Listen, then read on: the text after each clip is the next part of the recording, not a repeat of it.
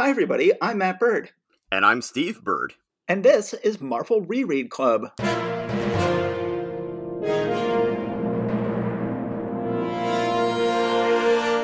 So, welcome to Marvel Reread Club, a podcast where we read every Marvel comic in order from the beginning and say insightful things about them. This is episode number 1, where we reread all of the comics, which is to say the only comic from November 1961. We will be reading the only superhero comic that Marvel published that month, Fantastic Four number 1. Now, usually on this podcast, we will be doing multiple issues. That is the whole idea, is we're going to do a month at a time. So eventually we'll be doing 8 issues per podcast episode. But for this first episode, we have to introduce ourselves and introduce the book and introduce Marvel in general. And so we're just going to limit ourselves to one issue of this podcast. So let's explain who we are. My name is Matt Bird. I have another podcast called The Secrets of Story, and it's so named because I'm the author of the book, The Secrets of Story, Innovative Tools for Perfecting Your Fiction and Captivating Readers. But I decided that I wanted to be a 2-podcast dude. My wife has 2 podcasts. One of her podcasts she does with her sister, and I decided I want to do a podcast with my brother. So that brings us to Steve. Steve, tell us who you are. Yes, hello. My name is Steve Bird, and when it comes to germane to this podcast, I was an inker primarily for the so-called distinguished competition, as they call it, for about a decade and a half for a while there. And so that's how Marvel would refer to it. At Marvel, yes. They didn't like to say the dreaded words DC Comics, so they would just coyly mention the distinguished competition. And they would just capitalize the D and the C, yes. So, to make it clear. And I've been a long-time Marvel fan. Matt and I both discovered Marvel Comics at the same time when I believe we were 8 and 5, if I remember right. Yeah, we were born and raised in Atlanta, Georgia, and we went on vacation to Florida, and it rained the whole week, and our parents were like, oh my God, what are we going to do with these kids? And they went to 7-Eleven, and they said, hey, kids, comics. And they brought home... They brought home Avengers number 108, I want to say. No, Avengers 208. Yeah, that sounds about right, yes. I'm sorry, Avengers number 208, The Coming of the Berserker, I believe. That was a long time ago, and Marvel Comics was still relatively new at the time. The Marvel Universe was less than 20 years old, and that was 40 years ago. And now a lot more time has passed, a lot more continuity has racked up. So, what's going on here? Yeah, well, so do you mind if I yes. Okay. You try to explain it. So, I have maintained interest in comics in general through the years, and, still have a great fondness for the Marvel characters in the Marvel Universe. But as I have gotten older, I have been interested in going back and looking at the origins of the Marvel Universe that I grew up loving. And, I figured, hey, maybe, these days with, things like Marvel Unlimited and things like that, you can just go back and go to everything in the archives. What if I just started reading this stuff from issue 1 and did it in continuity? And Matt, I know that you had done this through another source as well. I think you were the one who first sort of gave me that idea, but I was like, that does sound like fun. So I just started reading through this stuff and making notes to myself, sort of notes in my own head about like, oh, this is the first time that happened. And wow, that's really weird. And after a while, I started doing screen captures of them, and I'll now put those screen captures up on a Facebook group that I'm in with a Marvel Comics interest group from the time period with various, comments on it. And sometimes my ironic comments will be delightfully received by people. Sometimes people will take great offense at me taking my various interpretations. But I've very much enjoyed getting back in and really learning more about where these characters came from. See the old Ditko Peter Parker and how he's different from the Peter Parker I knew later. See the very first issues of Fantastic Four, like we're about to talk about today, and just how very different those are from the books that we would later see. And it's just fascinating to watch this whole universe unfold in this very sloppy way. And I say that in the best sort of way. It's like not the sort of thing like we're going to set out to create this massive continuity universe that is going to be a global juggernaut. No, it was like, hey, we're trying to do some stuff that's going to be interesting, sell some books, and help me hopefully not be so bored and frustrated out of my mind that I just want to, quit it all and go and go be homeless rather than do this stuff. You know, that's basically what it was. And there were a lot of missteps along the way. I mean, there was a lot of, I think I've talked to you about this, and we'll talk more about it later, that with the exception of Fantastic Four #2, the second issues of most of these characters was really bad. Like, you know, the first issues were often, you know, kind of, they were hit and miss. They were kind of good in most cases. But the second issue was almost universally bad. It's just like, well, we just need to have another issue come out. Let's go ahead and do this.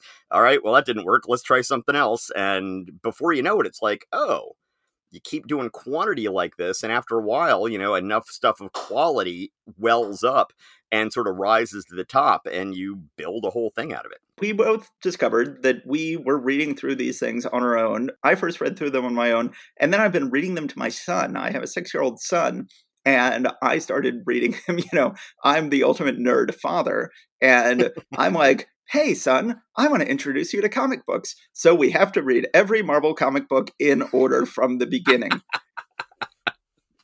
And I got him into watching the Avengers Earth's Mightiest Heroes cartoon, which was a fantastic cartoon they did, which was, you know, retelling the whole Marvel Universe several years ago. And then I segued him from that into, I said, let's reread every Marvel comic book in order from the beginning. And I've been reading those to him now for years. I guess we started when he was 4 or so. And we're up to 1967 now, reading to him. So I've read him everything from 1961 to 1967. So I didn't read him the comics that weren't my favorites. I have not been reading him Daredevil, which is not a favorite of mine, as we'll discover in this podcast. I have not been reading him certain comics. But I've been doing that. Steve's been posting online about how he's been enjoying reading these. And we said, hey, you know, you've got lots of rewatch podcasts, re-listen podcasts, everything podcasts. And we said, why don't we do a Marvel reread podcast? And so we've been talking about it for a long time. Now we're actually doing it. So let's talk about how you out there in podcast land are going to be listening to these episodes. You are invited to read along with us. You can get the Marvel Unlimited app and read all these comics, which are available. Or you can just listen, and hopefully you'll be able to have a good time just hearing us talk about it. If you know and love the comics, and if you don't know and love the comics, hopefully you'll enjoy yourself. If you just know these characters from the Marvel Cinematic Universe and want to hear about how they started out, then you'll get to hear plenty about that as well. So let's explain a little bit about what it means to start with Fantastic Four #1, because there had been Marvel superhero comics starting around 1940 throughout the World War II era, and then they dropped off for a while, and then there had been just a little bit of Marvel superhero comics in the early 50s when they brought everybody back to fight the commies for a while, and then they stopped publishing comic books again, and then they were not publishing any superhero comics for almost 10 years throughout most of the 1950s, and then the Marvel Age began in December 1961. This was basically, and ever since, they have been publishing comic books, and they sort of date the beginning of their continuity, even though they eventually brought all the 40s and 50s stuff back into continuity. They sort of date the beginning of their ongoing continuity to the release of Fantastic Four in December 1961. So we are not going to read the Marvel 40s superhero comics. We're not going to read the 50s Marvel superhero comics. We're going to start in 1961 because that is considered to be the beginning of the Marvel Age, even though you can't even say that's when Stan Lee and Jack Kirby started working on Marvel Comics, because both Stan Lee and Jack Kirby had worked on Marvel Comics in the 40s. But then Marvel had a lot of ups and downs. Stan and Jack had a lot of ups and downs, both personally and professionally, both in terms of their relation to comics and their relationship to each other. And they would, of course, continue to have ups and downs. Very much so. And we are going to chart those over the course of the show. But then Stan had been at Marvel continuously. He was the nephew of the publisher of Marvel and had been at Marvel continuously since he was a very young man. And he had eventually risen to be the editor-in-chief of the line. He had to let everybody go when the comics industry had collapsed in the mid-50s. Eventually, Kirby had come back after one of many, many disappointing side trips to DC that he made over the course of his career. And then he had come back to Marvel, but then they had been doing, so Stan and Jack had just been doing monster comic books for Marvel. And sort of a inane, bizarre, strange, still in their own way brilliantly written and brilliantly drawn, because this was a brilliant writer and a brilliant artist, but very strange comics. They were not, neither of them were personally fulfilled by them. And then, the publisher, Stan's uncle, Martin Goodman, was one day, he was having a golf game with Jack Leibowitz, who was the publisher of DC Comics. And Jack Leibowitz was bragging about how, oh, we've brought superheroes back at DC and we're making money hand over fist. We're making a tremendous amount of money. And we are and you're not. And then Martin Goodman came back from the Skull Cube and said to Stan Lee, we need to get back in the superhero business. I want you to write a book about a team of superheroes. And so, well, and if I could jump in here, my understanding from that legendary story that has been retold many, many times in many sources, was that he was specifically saying that the new Justice League comic that was coming out was really doing well, and that's where the whole thing coming back about come up with a superhero team. Yeah, it's got to be a team, because that was sort of a relatively new idea, is putting all the superheroes on a team together. They tried it just a little bit in the 40s, and it was really only when they started publishing Justice League that they started regularly publishing comics about a team of superheroes. And so that was the idea.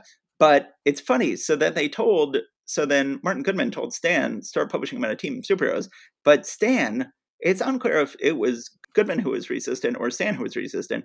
But let's go ahead and start talking about Fantastic Four #1 here. Fantastic Four #1 here looks a lot more like a monster comic than a superhero comic, and feels it absolutely in some ways more like a monster comic than a superhero comic. Yeah, no, I agree. This is not a superhero comic book. I mean, Fantastic Four #1 is you can't describe this as a superhero comic book. There's no costumes. Yes, there are superpowers. There are superpowers. There is a superpower origin story that we're gonna get here, but it's not a superhero comic. I mean, all these characters are like creating just havoc everywhere they go. They're not like being heroic in any particular way. They're tearing up the streets and, like burning through stuff. And what? Like Johnny at one point actually shoots down a military fighter jet. It's utterly ridiculous. It's because they're fighting monsters. So the cover of the comic is a giant monster, just like the cover of most Marvel monster comics that were being published at the time. A giant monster is coming out of the ground. The difference between this and all the other monster comics is he's fighting for people with superpowers. So he's holding the invisible girl who is trying to turn invisible, but she says, I can't turn invisible fast enough. How can we stop this creature torch? The Human Torch is also flying around on fire, saying, just wait and see, sister. The Fantastic Four have only begun to fight. Then there is a giant, scaly creature called the Thing. He is saying, the three of you can't do it alone. It's time for the Thing to take a hand. And then there is Mr. Fantastic, who is tied up with ropes. Now they're all just in street clothes. And Mr. Fantastic is saying, it'll take more than ropes to keep Mr. Fantastic out of action, and he is stretching his arm in a superhuman way to get out of the ropes. Now, of course, one question people always have about this comic is, they're fighting a giant monster. Who tied up Mr. Fantastic? Who tied up Mr. Fantastic in ropes? Did this giant monster with his giant clumsy fingers somehow intricately tie knots to tie up Mr. Fantastic? So here's where this thing just being a monster comic is really, I mean, it's just a monster comic, and this cover has nothing to do with anything that happens. I mean, yes, there are underground creatures that they're fighting, and these characters are fighting those underground creatures. But really, this scene never happens. And it's just, this is Jack being a master of the genre, who is just saying, no, I need to show all of the characters using their powers on the cover, and I need to have a big thrilling splash page, and let's just go ahead and come up with something with that. And I'm moving too fast to go back and think about, well, who tied him up with ropes? That doesn't matter. What matters is you see what he can do. Yeah, at this point, they just weren't really committed to the superhero thing. They aren't wearing costumes. There's nothing colorful about them. Stan was not giving Martin Goodman really what he wanted in terms of something like the Justice League. He is taking it very, very cautiously, stepping away from monster comics to superhero comics. So so now let's talk about the inside. As you pointed out, we first meet, it's really the Fantastic Four who are sort of the monsters. Obviously, the Thing looks like a monster, and he acts like a monster. He is at a Big and Tall store trying to get a Big and Tall outfit, but then he sees that Reed has sent a flare up summoning the Fantastic Four, and Ben goes crashing through the wall to leave the store. He can't be bothered to go through the door, and then he crashes down into the sewers, ripping the street up, and then crashes back out of the sewers, ripping the street up again, saying, bah, I cannot delay, I'll make an opening. And there's no reason at all for him to be acting this way. Meanwhile, Sue does essentially the same thing. She is having tea with one of her society friends, and then she sees the symbol. She decides she has to instantly turn invisible, even though without making any explanations. Like, there's absolutely no reason she can't just leave there and say, I've got to go, remaining visible. She decides she has to stay invisible, even though she needs a cab to get to rejoin Reed at the Baxter Building. So then she decides she just has to get in the back of a cab and hope that the cabbie will idly decide to drive to the Baxter Building for no reason, which luckily he does. And he says to himself, the cabbie says to himself, I might as well cruise around until I pick me up a fare. And then he happens to drive to the Baxter Building. And then, even though he has in no way done anything she asked him to do, she does pay him while still invisible. Well, okay. There are a couple of important details you missed here, though. First, she, after turning invisible and walking out of her friend's home, where she's now like, what the heck? She then knocks over no less than half a dozen people between the front door of her friend's building and the taxi. And, she's just literally pushing people out of the way. There's someone who's dropping a half a dozen packages. There's a a doorman who looks like he's about to crack his skull open. There's, she's just leaving this trail of destruction behind her. Look, for if you're new, no reason. If you're new at turning invisible, you haven't learned not to bump into people yet, and you haven't learned that you don't always have to be invisible, that there are times when it just makes sense to stay visible, and she does not seem to know this yet. Right. Well, but once again, this just comes back to the whole idea of, okay, we haven't done this superhero thing in a while. Let's just go ahead and we've got to introduce the characters and what their powers are. That's the first thing that we've got. So let's go ahead and do that in the most dramatic way we can. So she turns invisible, she knocks everybody down, and nobody can see what's going on, and then she, gets into this cab invisible, and yada, yada, yada. Then, the Thing, oh, he's ugly, he's ashamed of his looks, and he's super powerful, so he's trying to hide himself, and then he just goes bust through a wall. Once again, this is the whole thing I'm talking about how sloppy the beginning of the Marvel Universe was, and in a great way, in the great way that, outsider art or B movies, any of this sort of stuff can be made as disposable pulp trash when it's made, and then, later, because they had very little scrutiny on them and very little editorial oversight and very little that was expected out of them, they can sort of take all these other weird risks, even though the initial sort of appearance of the things is kind of tawdry. But then, they can get away with all this other stuff that ends up accreting on this. But yeah, I can absolutely understand where they're coming from here and what Stan and Jack are doing with this way of telling the story. But in retrospect, looking back on it from, I guess, when we were kids, 20 years later, looking at this story, it just seems so odd. But it is so odd. Yeah. And I mean, of course, one reason it's odd, and we should talk about, when people talk about 60s Marvel comics, inevitably the big thing that makes it hard to talk about them is people disagree as to how much Stan should get credit for writing these comics and how much Jack Kirby should actually get credit for writing these comics, given the way that they work together. And one of the many reasons these comics are odd is that Stan was not giving a full plot to Kirby, and he was letting Kirby tell the story, really. Stan was coming up with the basic idea of the story and then having Kirby actually plot the story onto the page. And then Stan was coming back in and doing dialogue. And you can frequently see this sort of conflict where Stan is trying to explain away Kirby's weird drawings as if they were meant to be that way. Right. And it gets even more pronounced when you get into some of the later Steve Ditko Spider-Man stories as well. Now, Matt, here's one thing that you might have more of a recent insight on than I do. And this is one thing I just thought of as we were, ramping up to doing this. I realized that I don't know exactly when the so-called Marvel method, which is what the name for what you're describing there, where, Stan Lee would basically have a basic plot and the artist was in charge of doing the actual beat by beat, panel by panel breakdown of what happens, and then it goes back to Stan for scripting. When did that start? And I presume it was probably an evolution of that with the artists that he most trusted to be able to break down these stories, presumably Jack and also Steve Ditko, who was also doing a lot of the monster books at this point, were ones that he felt he could rely on to go ahead and help with that there. But that's one thing I've realized is I don't know exactly if I've really read exactly when this happened. I just know it is often associated with the beginning of the so-called Marvel Age.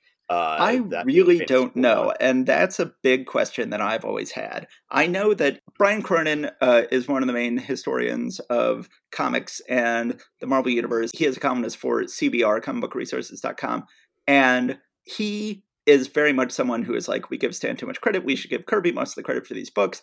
But he also will complain constantly about stuff he doesn't like about the books. And whenever he complains about stuff he doesn't like about the writing, he always says, oh, that's Stan. The stuff I don't like is Stan. The stuff I do like is Kirby. So, he's more than happy to give Kirby all the credit until there's something he doesn't like. And at one point, he was complaining about how much Sue used to get kidnapped in the early issues. And so it was the closest he ever came to acknowledging that Stan was doing more of the writing early on, because he sort of identified issue 40 as this turning point where he's like, oh, here's how much Sue got kidnapped in the first 40 issues of the Fantastic Four. And then was saying Sue got kidnapped less after that. And he was sort of admitting, okay, Stan was doing more of the writing for the first 40 issues or so. It's interesting that the credits, well, first of all, it's interesting that this issue has credits. It just says on the front page, Stan Lee and Jack Kirby. And it looks like they both signed their name in their own handwriting. Now, the big controversy of Marvel Comics is, did Stan give himself too much credit when they said on those comics, written by Stan Lee, drawn by Jack Kirby? Should they have said co-written by Stan and Jack and drawn by Jack Kirby? But it's interesting that the credits at first were not saying that, and the credits at the end were not saying that. That eventually Stan is no longer saying that he is the writer and whoever is the artist is the artist. He's putting his name and the artist's name on the same line, making it clear they're co-storytellers, that they're doing the book together. He's not saying I'm the writer and the other guy's the artist. And it didn't begin that way. So this book, it just says Stan Lee and Jack Kirby. It doesn't say one person's the writer and the other person's the artist. So when people complain about the credits on these books, they're really complaining about, a period in the middle of the 60s, a middle of the Stan Lee era, once they started giving credit like that. And another thing I think that you have to give some understanding to is that DC at the time was just not crediting anybody at all. And if you read DC comics from the time, it's like, oh, isn't it a shame in these Marvel comics they're not giving the artist enough credit? Like, well, at least they were giving the artist credit. And at DC, you would just still read most DC comics. There were some exceptions, but most DC comics you would read in 1961, and there would just be no indication at all who the artist or writer was. And it was huge of Marvel to give any credit at all to the artist. I think that to the degree to which it was the crime of the century, that the way the credits were done in these Marvel comics, it wasn't, there are mitigating factors to that crime. Yeah, and I've got to say that, reading through these things, I know that in Spider-Man, as time goes on and he and Steve Ditko start drifting apart, he just basically starts saying, yes, plot and art by Steve Ditko, script by Stan Lee. Yes. He's not really the most salient criticism I think you can have of Stan Lee from this really isn't a criticism of Stan Lee per se, but of the fact that he is management and all of the other people are labor. Yes. Right. I mean, that's what it comes down to. So he has a stake in this. He is the nephew of the publisher, and I think eventually becomes the official publisher, if I'm not mistaken, in the 70s. And so he actually has a piece of the pie, whereas everybody else is doing work for hire. And That's not exactly true. He never had a piece of the pie. He never got residuals. He never got, he never had any ownership of these characters. He really was a glorified employee. And he was not, he was working, he did not keep any copyright. He did not get residuals. He did not own any of these characters. I would say he was the most powerful employee. He was, both the editor and the writer, which gives you a lot of power. But he did not have a stake. Nobody was more frustrated than Stan by not having control or ownership over these characters and not getting residuals from the book, not getting paid anything anymore, no matter how much the book sold. So, here's a thought about this book looking much more like a monster comic than a superhero comic. So, there are a couple of different takes I've heard on this. One of them is Stan has just been used to doing monster comics and stuff like that, and so he just sort of did a monster comic that was kind of superhero-ish. Another one is that because, and this is a whole subplot that I'm sure we'll talk about at some point here, but because DC was actually distributing Marvel's comics, and there was a limited number that they could distribute, and there was this whole restrictive sort of thing. They were trying not to be too superhero-ish so as not to make DC think that Marvel was stepping on their toes, since Marvel was beholden to DC for distribution at that point.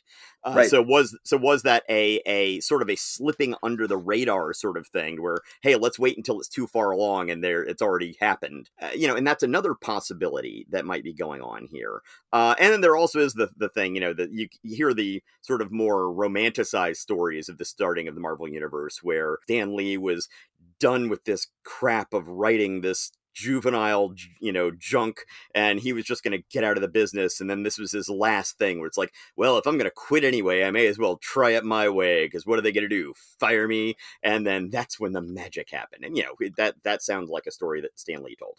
But he romanticized it. But Absolutely. These were two guys, Stan and Jack, who were in their early 40s and had been in this business a long time and had been very unfulfilled. And this was clearly the biggest labor of love they had ever done. They put more of themselves into this comic for whatever reason, whether it was just economic reasons or what they had been ordered to do by their boss, or whether they, something clicked, something volatile happened inside these two gentlemen as they created this genius work.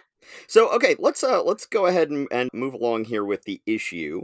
Right. So we discussed Sue turning invisible and Right. bumping into everybody. We discussed the Thing breaking through. Then we had hinted before about Johnny. Let's talk about what Johnny's doing. Okay. So well, Johnny... first of all, one thing I want to point out, this is probably the first example of what we talked about earlier with Stan Lee cleaning up something that he saw as a continuity issue or some other problem in Jack Kirby's storytelling. And that in the first panel of page 6, they see a big number 4 as a flare in the sky. Whereas on the splash page, we had seen the Fantastic Four as a flare in the sky. And so Johnny's buddy at the auto shop is saying, hey, Johnny, look in the sky. Those words, they're all coming together. They're turning into a number. The number 4. And, yes. So you're right. That is already the first example we have of Stan trying to explain away an art error in the dialogue. Right. And, and once again, Jack Kirby, one of the things that makes him such a giant in the industry really is just his speed and efficiency, as well as his just zany imagination. But, he was cranking out so much art per month. It was nuts. And so, little things like that, he's not going to be just like, oh, yeah, there's the 4, and it's almost just sort of like, yeah, well, storytelling shorthand. Yeah, they saw the words Fantastic Four there, but that was allegory. Sure, why not? Well, let's go ahead and do this. And I think, Stan was like, but it was this way. Let's explain it. But yeah, so I think that's our first introduction to some of the idiosyncrasies of the so-called Marvel method. So then Johnny is working on a hot rod, souping up a hot rod with his friend, sees the 4 in the sky. Again, it would have been so easy for him to just get out of the car and run away to go then turn into flame. But he decides to turn into flame within the car, melt the car that he is in, this hot rod he has been souping up, shoot out the top. His friend just has a little exclamation point, speech balloon.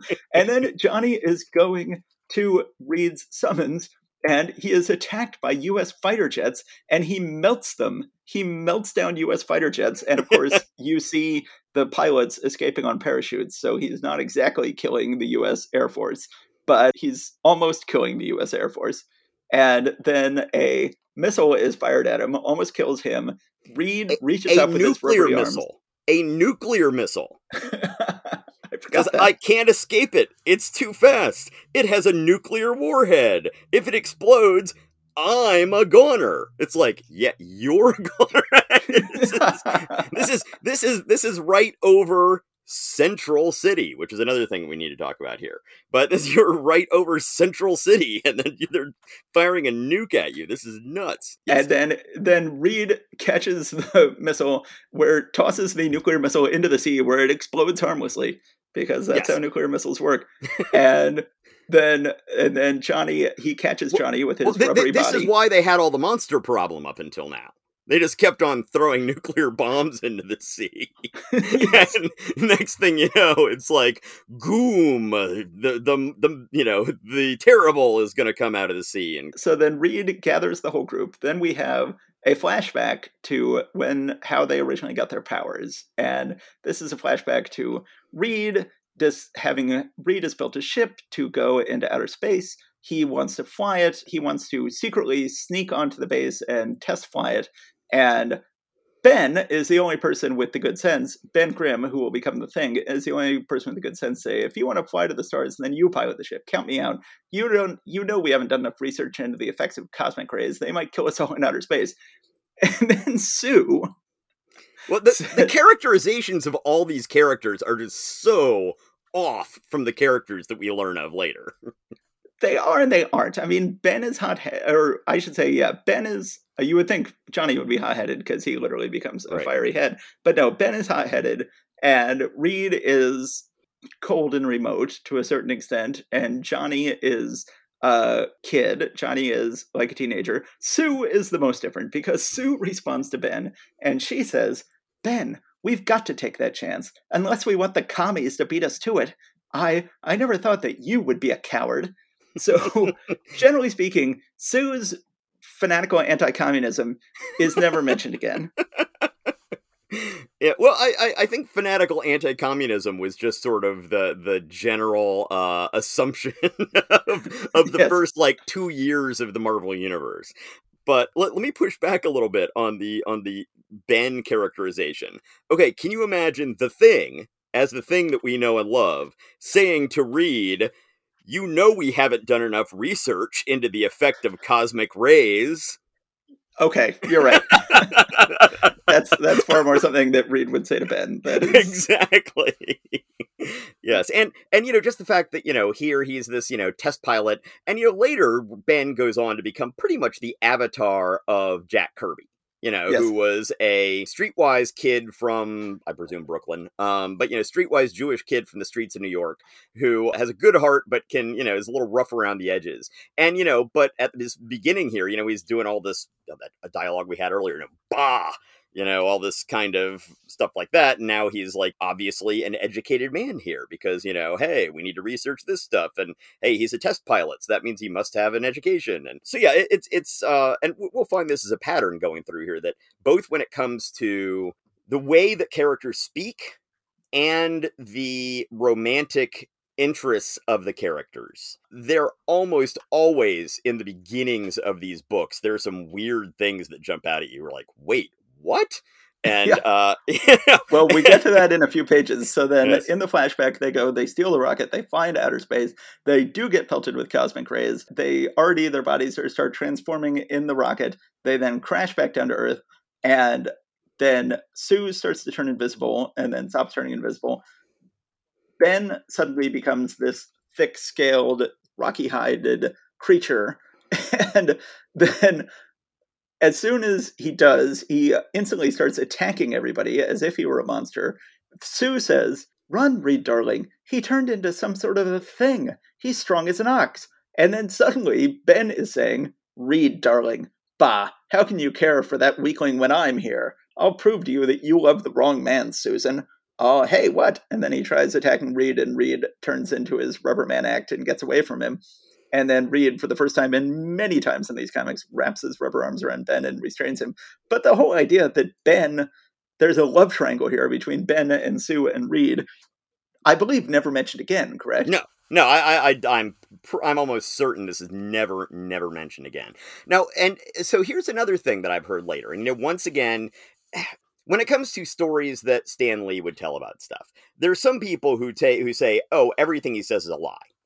I don't think everything he says is a lie. I think of it more like our maternal grandfather who always said, never let the truth get in the way of a good story. I just think that Stan Lee was a storyteller, and he would embellish and massage things in order to make it be a better story. But I know that one of the things that he has said over the years is that one of the things about making it the Fantastic Four was specifically to eliminate the love triangle possibilities. If you had 3 characters and one of them was a woman, it would inevitably become a love triangle. But then if you had these 4 characters, it would kind of, hopefully disrupt his natural tendencies to turn these things into a love triangle. Now, whether that was something that he consciously thought of when creating the characters versus something that he later went back and looked at this and was like, aha, look at how smart I was to disrupt that tendency. I don't know. But that is a story I know I have heard him tell. I have never heard him tell that story. So then in the comic, they remember getting all these powers, instantly realizing we should be superheroes, putting their hands together on top of each other, swearing to become the Fantastic Four, giving them all their superhero names. And then we're page 14 when we finally get to the story. We'll just quickly sum up the story for the issue. Various army bases are suddenly getting sinkholes underneath them. And then they realize that they're actually being attacked by giant monsters coming out of the ground, like the one we saw on the cover. Very quickly, the Fantastic Four use a super sensitive radar scope to trace these seismic anomalies to Monster Isle. They go to Monster Isle, they fight a monster, they go down deep under the earth, they find the Mole Man is living down under the earth. He has been attacking the surface with these monsters. They then use their powers, quickly defeat the Mole Man, and they then leave the island. But another thing that is not at all clear is in these early comics, they tended to wrap things up very definitively. So at the end of the issue, they go, so first they're flying away, and Johnny says, we did it, we're free, and the entrance to Mole Man's empire is sealed forever. Okay, so that's first, everything's final. Then moments later, but where is the Mole Man? I left him behind. He'll never trouble anyone again. And then they are flying away from the island, and there is a huge mushroom cloud behind them, and they go, he's destroyed the entire isle. He's sealed himself below forever. So there was very much a sense of, we are not building a continuing universe here, that we're never going to see the Mole Man again. They feel the need to point that out 3 different times, that there was a big sense here that, and it's funny, you said that DC, Marvel had only managed to stay alive by getting DC to agree to distribute their books, and DC said, okay, you can only do 8 books at a time. I only found out recently that this was not one of those 8 books. Right, they decided, they snuck this one into the schedule somehow. Yes, so they decided to just see if they could get away with sending DC a 9th book that month. And so that was how little committed they were to this. They supposedly should have had to cancel one of their books in order to make room for this book in this very restrictive deal they had with DC to just distribute 8 books a month. And then instead they just said, well, by the way, there's a 9th one this month, and got away with it. And then they very quickly realized, I think it was like, hey, here are your 8 books. And they handed him 9 books. Yes. Basically.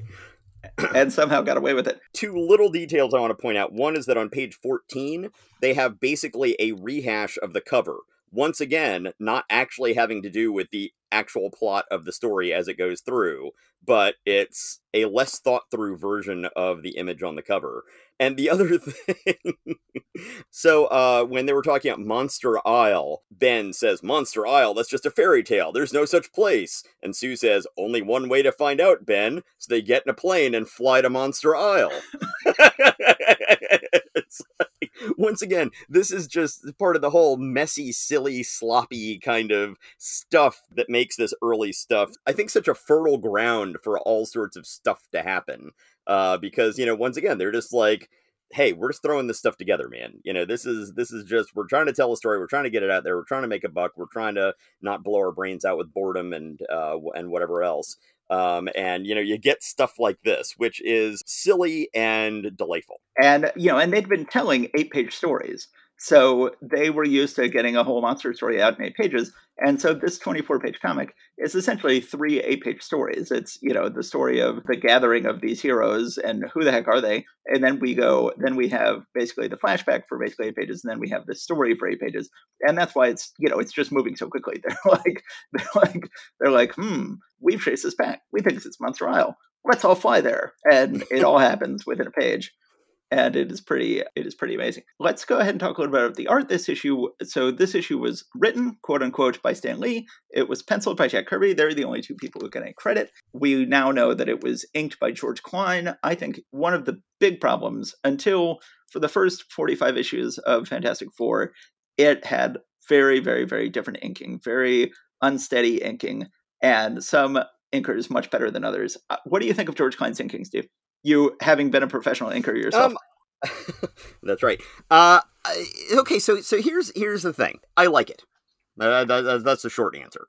I like it too. So growing up as a, late Bronze Age, early Modern Age Marvel fan, as did you, I think that you are of the same mind of me, that at the time we were growing up and we're like, why do all these old people like this Kirby guy? Like, he's just his style is just, because he was just out of fashion. He just wasn't drawing the kind of stuff like people were drawing in those days. And there are other reasons too. He had, gotten much more stylized and in ways that I still don't like to this day. But so when I would look at lots of older Marvel comics, and they're like, oh, this is his heyday, and all I would see is this newer stuff, sort of projected back on the older stuff. When you get back this far, it didn't look that way, right? It didn't look like what I associate Kirby looking like. And I, back in the day when I was a Kirby naysayer, I would still point back to the Fantastic Four #1 and be like, I liked his art in there. Right. And I think that part of that is to do with his style, developing in different ways. But part of it, I think, has to do with the inking. That, I like the sort of looseness, but also sort of the illustrative quality of it. It's not as slick and tight as a lot of the stuff we're going to get later, especially when we get into the golden age of the Sinnot era. But yeah, it has an illustrator kind of feel to it that just I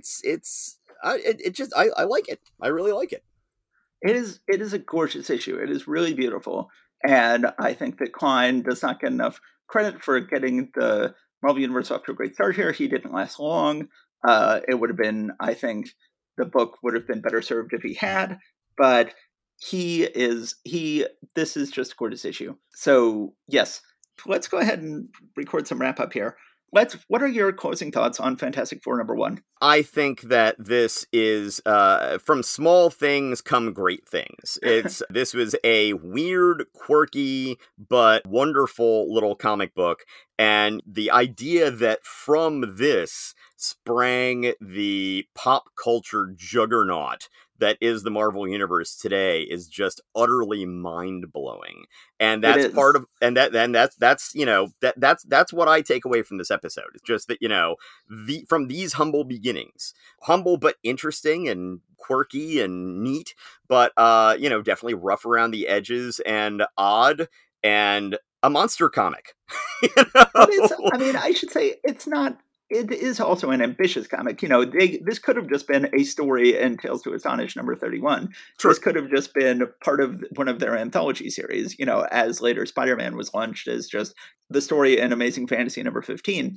But they knew right away, like, let's go ahead and just stick our necks out there. It's not a short story. It's not 8 pages. They did a full 24-page story. They had it be its own #1 with its own name.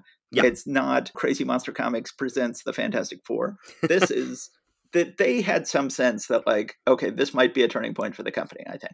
Yeah, I think there's enough evidence to support that. And yeah, but I guess what I'm just saying is that if you look at what the Marvel Universe became, and you look at what Atlas Comics was in the 50s, which is what Marvel was called for a while in the 50s, and you look at those two things, and then you look at this issue and say, what is this more like?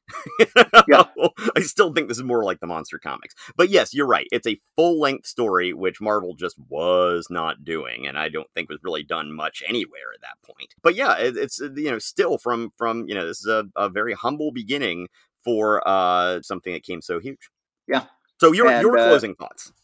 And I think this is just a beautiful, so a couple years later, of course, Roy Lichtenstein was turning comic book pages into pop art and was doing so in a way that was sort of implying like, oh, I'm taking this junk and turning it into great art. But, what he was in fact doing was taking great art and just transposing it from a cheaply printed medium to an expensively printed medium. Right. And the value of those Rosenstein paintings was, in fact, the value that the original art already possessed.